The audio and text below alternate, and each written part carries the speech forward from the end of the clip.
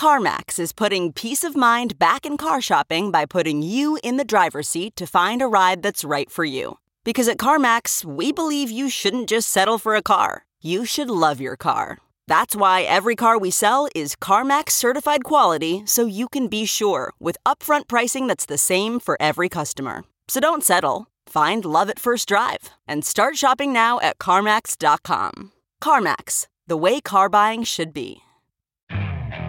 Okay, picture this. It's Friday afternoon when a thought hits you. I can spend another weekend doing the same old whatever, or I can hop into my all-new Hyundai Santa Fe and hit the road. With available H-Track all-wheel drive and 3-row seating, my whole family can head deep into the wild. Conquer the weekend in the all-new Hyundai Santa Fe. Visit HyundaiUSA.com or call 562-314-4603 for more details. Hyundai, there's joy in every journey.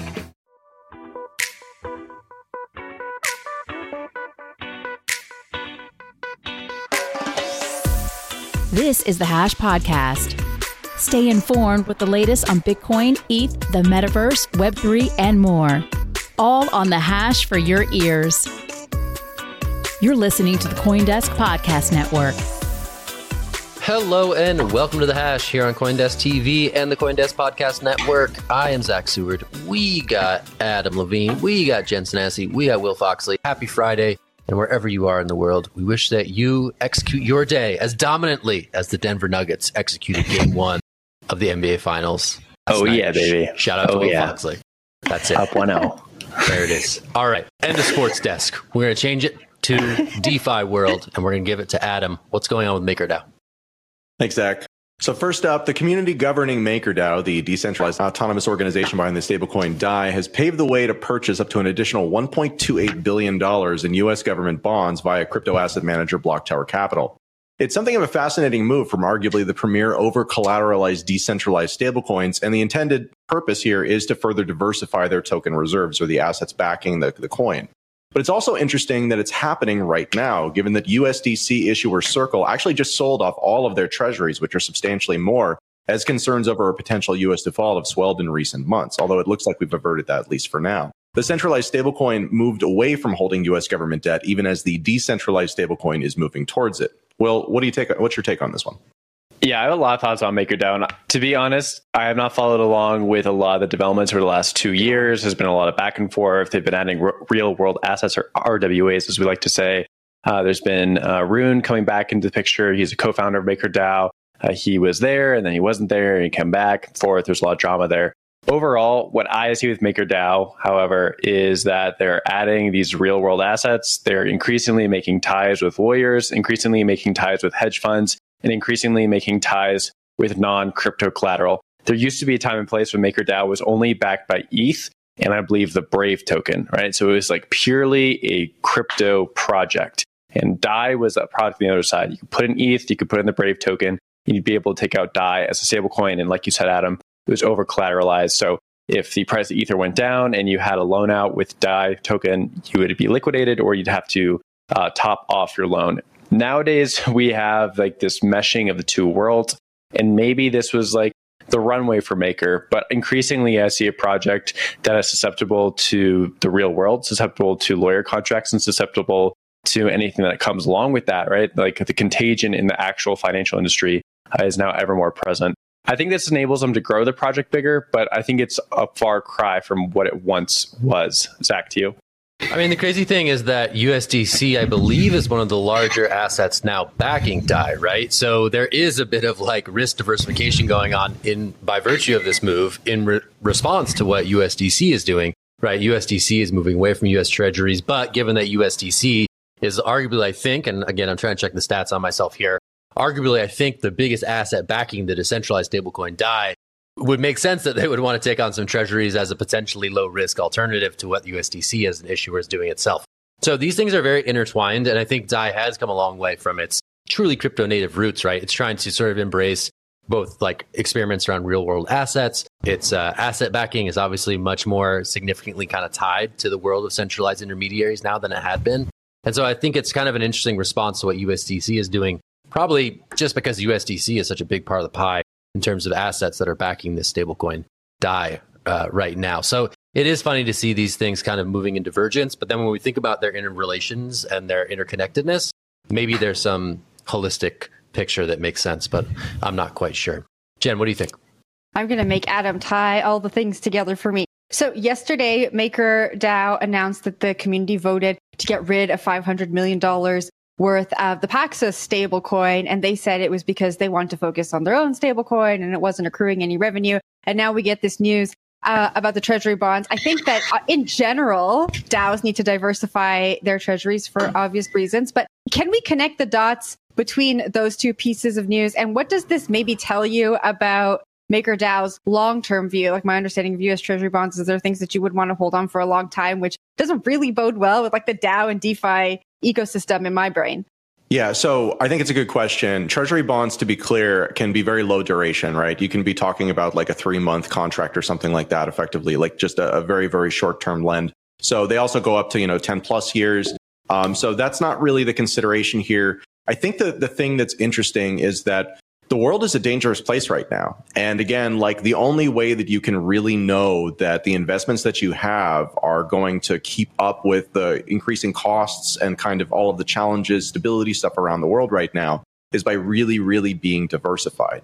And it's an interesting move, right? Because to a certain extent, if they were to remain just in the world of, say, let's just say just Ethereum, then that means that to the extent that Ethereum goes down, that means that the protocol has few options but to start to kind of liquidate people, right? Whereas if you're looking at, a more diversified backing, like this is the problem that USDC had, which is that essentially all of their assets were in treasuries. And so by keeping all of their assets in treasuries, it means that you could have a catastrophic failure due to the failure of that.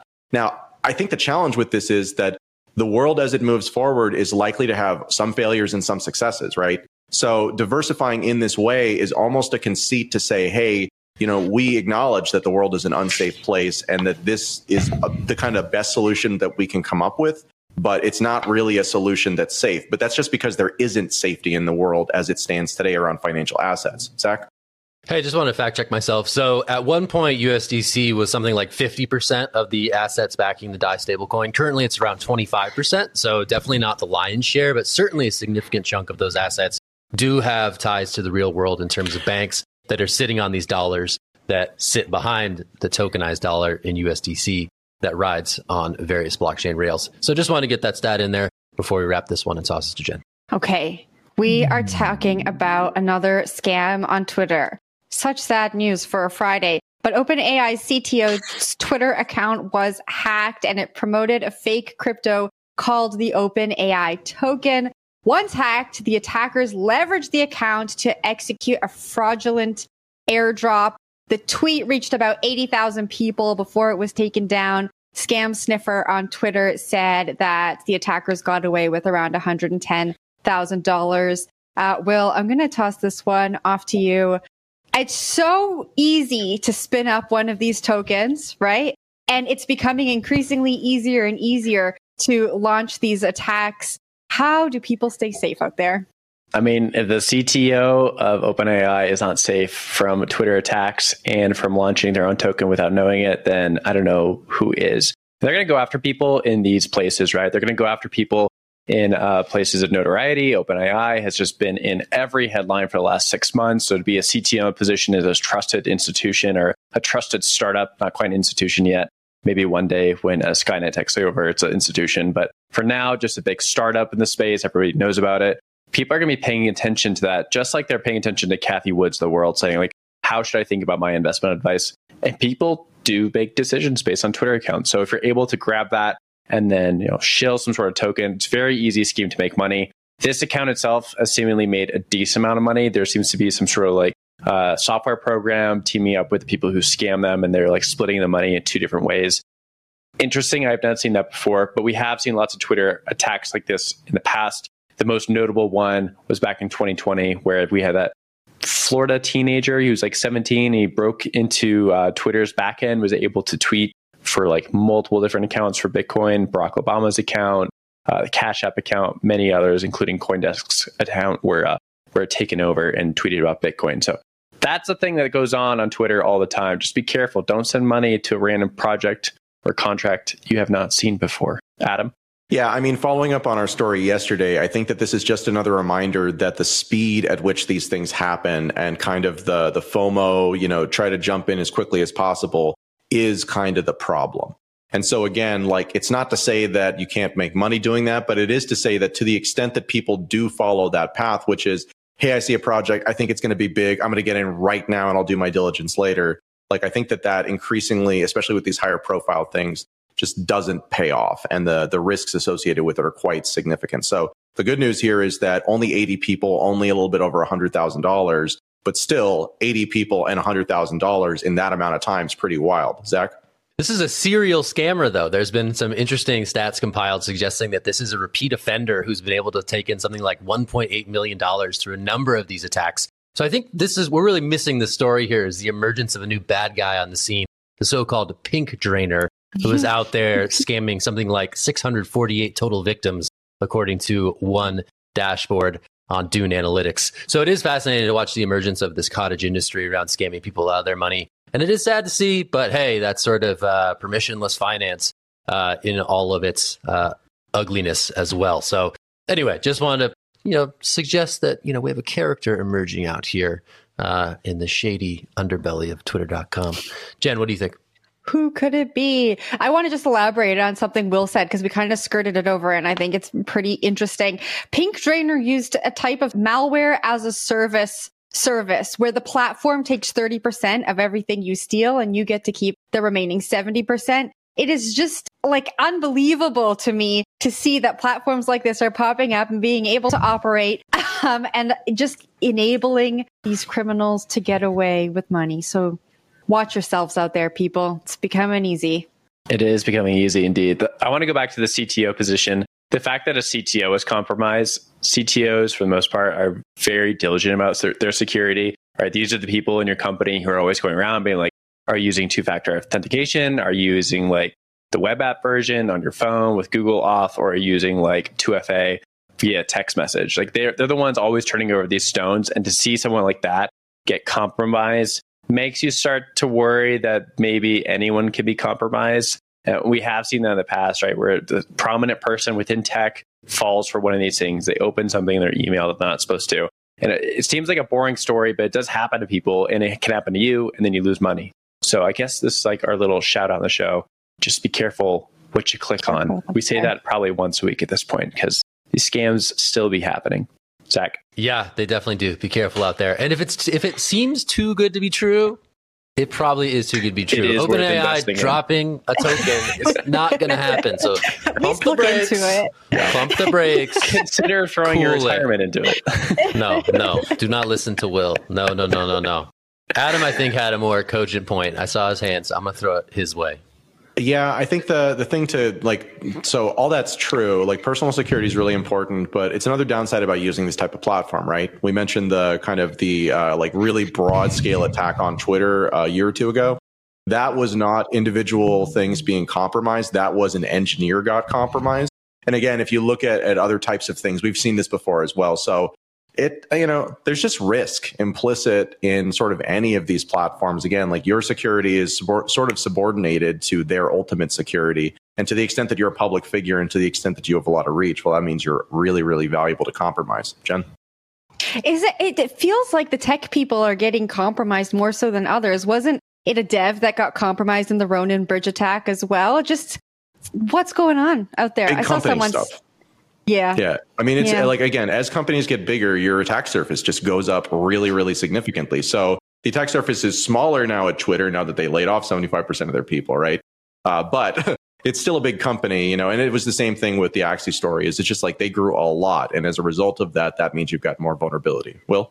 Yeah, last thought on this is just the fact that everyone's so online nowadays. These people who work in the tech side of things, the security side of firms, they're often posting about like their daily habits, where they're at, all that information. So it's very easy to find this information now about someone who might possibly be in charge of like private keys or be in charge of security for a company. It's easier than ever to get that information just because we are so online.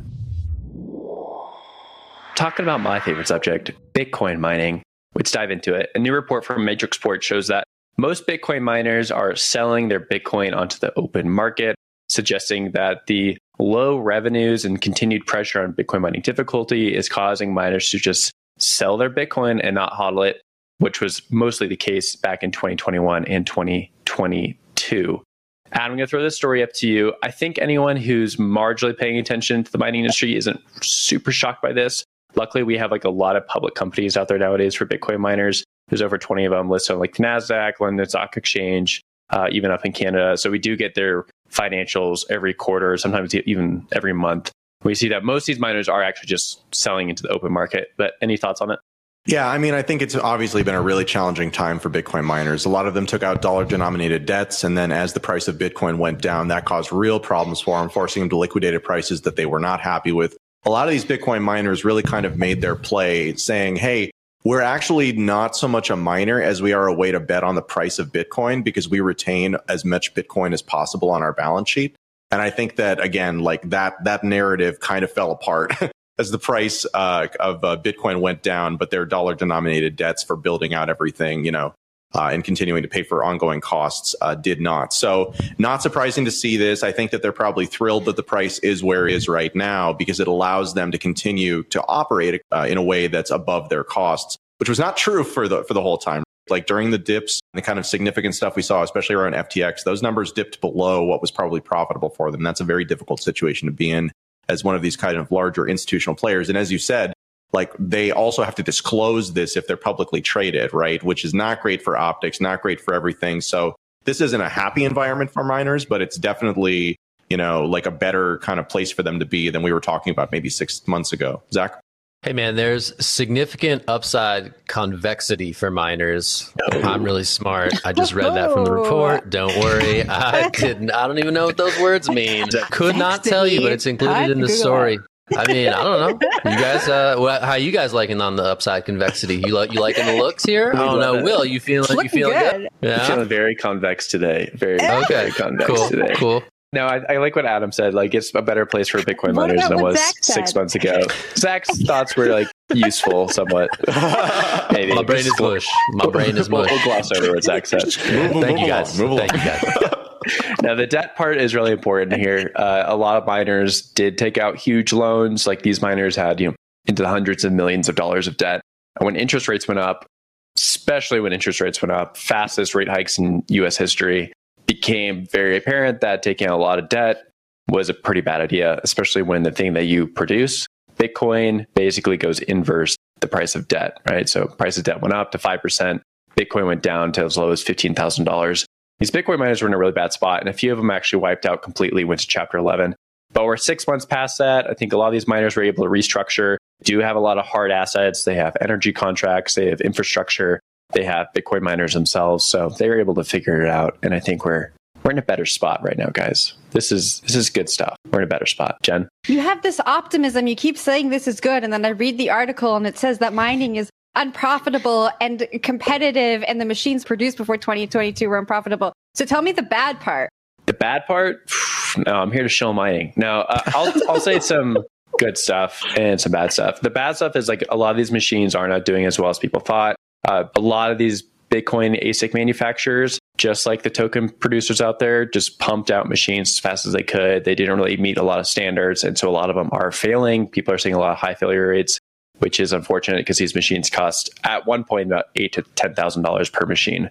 So you're looking at like multiple years to be able to pay it off. And then you can't pay it off because it just broke. And now you have a pet rock instead of an actual Bitcoin miner. So that's one bad part. On the good side, energy is getting cheaper. Inflation seems to be somewhat tamed in that sector, at least getting better. So we sort of had like these two things going against each other. And I think the marginal Bitcoin miner is slightly profitable right now. There are some who are still unprofitable, but for the most part, people are like doing better than they were, again, 6 months ago. I'll throw it back up to Zach. I mean, I will second what you just said, and I will continue my 2-part streak of saying nothing of value, and I will pass it straight to Adam. Yeah, I think that kind of one other interesting part here is that what we're really seeing is we're seeing Bitcoin miners act like sort of industrial producers of a product that has no value outside of speculation, right? Like really, that's what we're talking about here. Like if the only value of oil was speculation on the future price of oil and there wasn't actually any utility, for like powering cars and industry and stuff, then you would see similar dynamics here. And again, like that's the weird part about the industry is that in many ways it's hugely competitive, right? It's very expensive and resource intensive, capital intensive, big investments, but the underlying asset is still a fundamentally speculative asset with no utility outside of that speculation. Again, we can talk about like transactional nature, stuff like that. All of that is kind of utility, but it's not really used like that in most of its use. Most of it is people being like, hey, I think the price is going to be higher in the future, right? Like that's kind of the argument for having it and for holding it. So it's a weird industry to be in. And I think it's a weird time to be in that industry. And it's a good reminder, I think, to miners out there that number does not only go up. And when number goes down, a lot of the choices that you made thinking number would go up for a lot longer than it did probably are going to be seen as bad. But let's move on to the next fun topic. All right, let's take a look at the ICO era. There's a nice little series going on over at Consensus Magazine called CoinDesk Turns 10, looking back into recent history that sometimes can feel like ancient history. Now, ICOs are the era of the initial coin offering. All sorts of crazy shenanigans went on. The idea was lofty. We're going to democratize access to raising capital from investors the world over. The outcome was messy. By some counts, something like 80% of ICOs were just outright scams. There have been some good products to emerge from the ICO era. And in this thoughtful piece by David Morris, often contributor on The Hash, he sort of unpacks this era of the ICO, looks at what went right, what went wrong, and if there's any redeeming values from that crazy little era. I'm going to throw this to Adam. You probably watched this more closely than the rest of us here on The Hash today. What did you think of this piece? What stood out to you? And what do you think is the lesson from the ICO boom times? I mean, I think that the important piece of information is to understand that everything happened in real time during this time. There was no plan. There were no best practices. Everybody was making it up. And if something looked like it worked, then that then became the thing that everybody else did. So again, like going back to the very earliest things, you know, the first kind of like world of non-currency tokens was focused on the tokenizing of essentially crowdfunding rewards was the way that this was originally thought of. The idea here was that, hey, you've you know, supported something on Kickstarter, but it's, you know, now a year and a half later and you're like, hey, I got to pay my bills. You know, I got a college tuition that I need to deal with or something like that. And so I need my money back, right? And so then at that point, like, what are you going to do? You're going to ask for a refund from the guy who's doing the campaign, which then endangers the campaign. So the idea of using tokens as a way to sort of intercept that and be like, hey, actually, you get this token. And then that token is something that you can then sell to somebody else. Like that really is the kind of core idea that then led to this ICO phenomenon. And the problem with it was, of course, that once people figured out how much money could be made there, then it stopped really being about many of these early, really interesting projects and became more about, hey, I can make enough money here that I don't actually have to build anything. I can just win based off this. And again, like, you know, I was a very early supporter of Dan Larimer in the space and watched him go through this cycle a number of times in ways that were pretty routinely disappointing. You know, and like respect for him for like making a ton of money and for figuring out how to make his life work in a way that was fundamentally different than anybody, you know, else who I know in this space. But at the same time, like what was actually produced, right? What actually came out of it? And I think that's the big kind of underlying problem is ICOs wound up being a win for the founding team almost always and a loss for the community that did the funding almost always as well. Will? That was the most PC take on Dan Larimer and that whole thing going on there. I appreciated the touch with that. Bravo. No, I think the ICO boom definitely holds a place, and it was like a well thought out idea to have that in the center of this CoinDesk piece, right? Because it sort of was the reason that the whole industry blew up bigger than it was. Think back to 2011, 2012. It was Bitcoin and a few Bitcoin altcoins. There were some ideas kind of floating around. And not really until Ethereum started doing its thing, and then people started building on top of Ethereum with ICOs, and people started making knockoffs of both Bitcoin and Ethereum at a rapid pace, did we see an explosion of this industry to a larger size. Before, it really was people who were in it for the tech. Maybe they saw it like booming up and becoming worth a lot more money in the future, but they were there because they wanted to be like anti-government, or they're there because they saw something that no one else saw. They're very like libertarian. Maybe they just like cryptography in general and thought Bitcoin and internet money was the future. But we didn't really have that explosion of stuff until the ICO boom, right? And since then, we've had like a lot of solid projects come out of the ICO boom, which is awesome. And there's a great number of names within this article, so go check it out. Jen, I'll throw it to you for last thoughts. Yeah, wasn't this the first time that celebrities and influencers really got involved in crypto and started shilling projects? I feel like for me, when I think about the ICO boom, it was like the lessons around not listening to these people who we hold on a pedestal, which we still talk about on this show every day. And so when I think about the ICO boom, I think everyone needs to go and read this article and learn the lessons that came out of that era, because all of the things we're talking about that happened then are still happening today. And if we take a moment to look at history, maybe we can forge a better future. Shout out to Paragon and the game and the subsequent settlement that came from that. Anyway, that's a deep cut. That's it for the show today. We hope you have a great weekend. Zach, Adam, Jen, Will signing off. Bye. You've been listening to The Hash on the CoinDesk Podcast Network. We would like to hear from you. If you have any questions or comments, please reach out to us at podcasts@coindesk.com, subject line The Hash, or leave us a review on your favorite podcast player. Thanks for listening.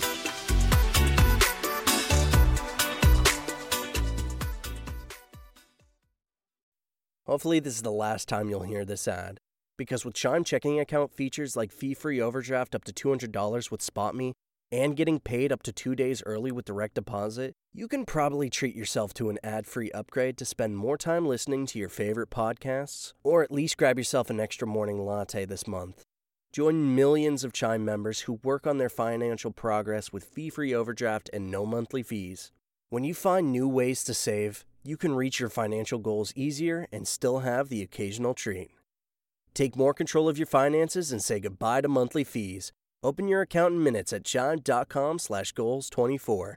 That's chime.com/goals24. Chime. Feels like progress.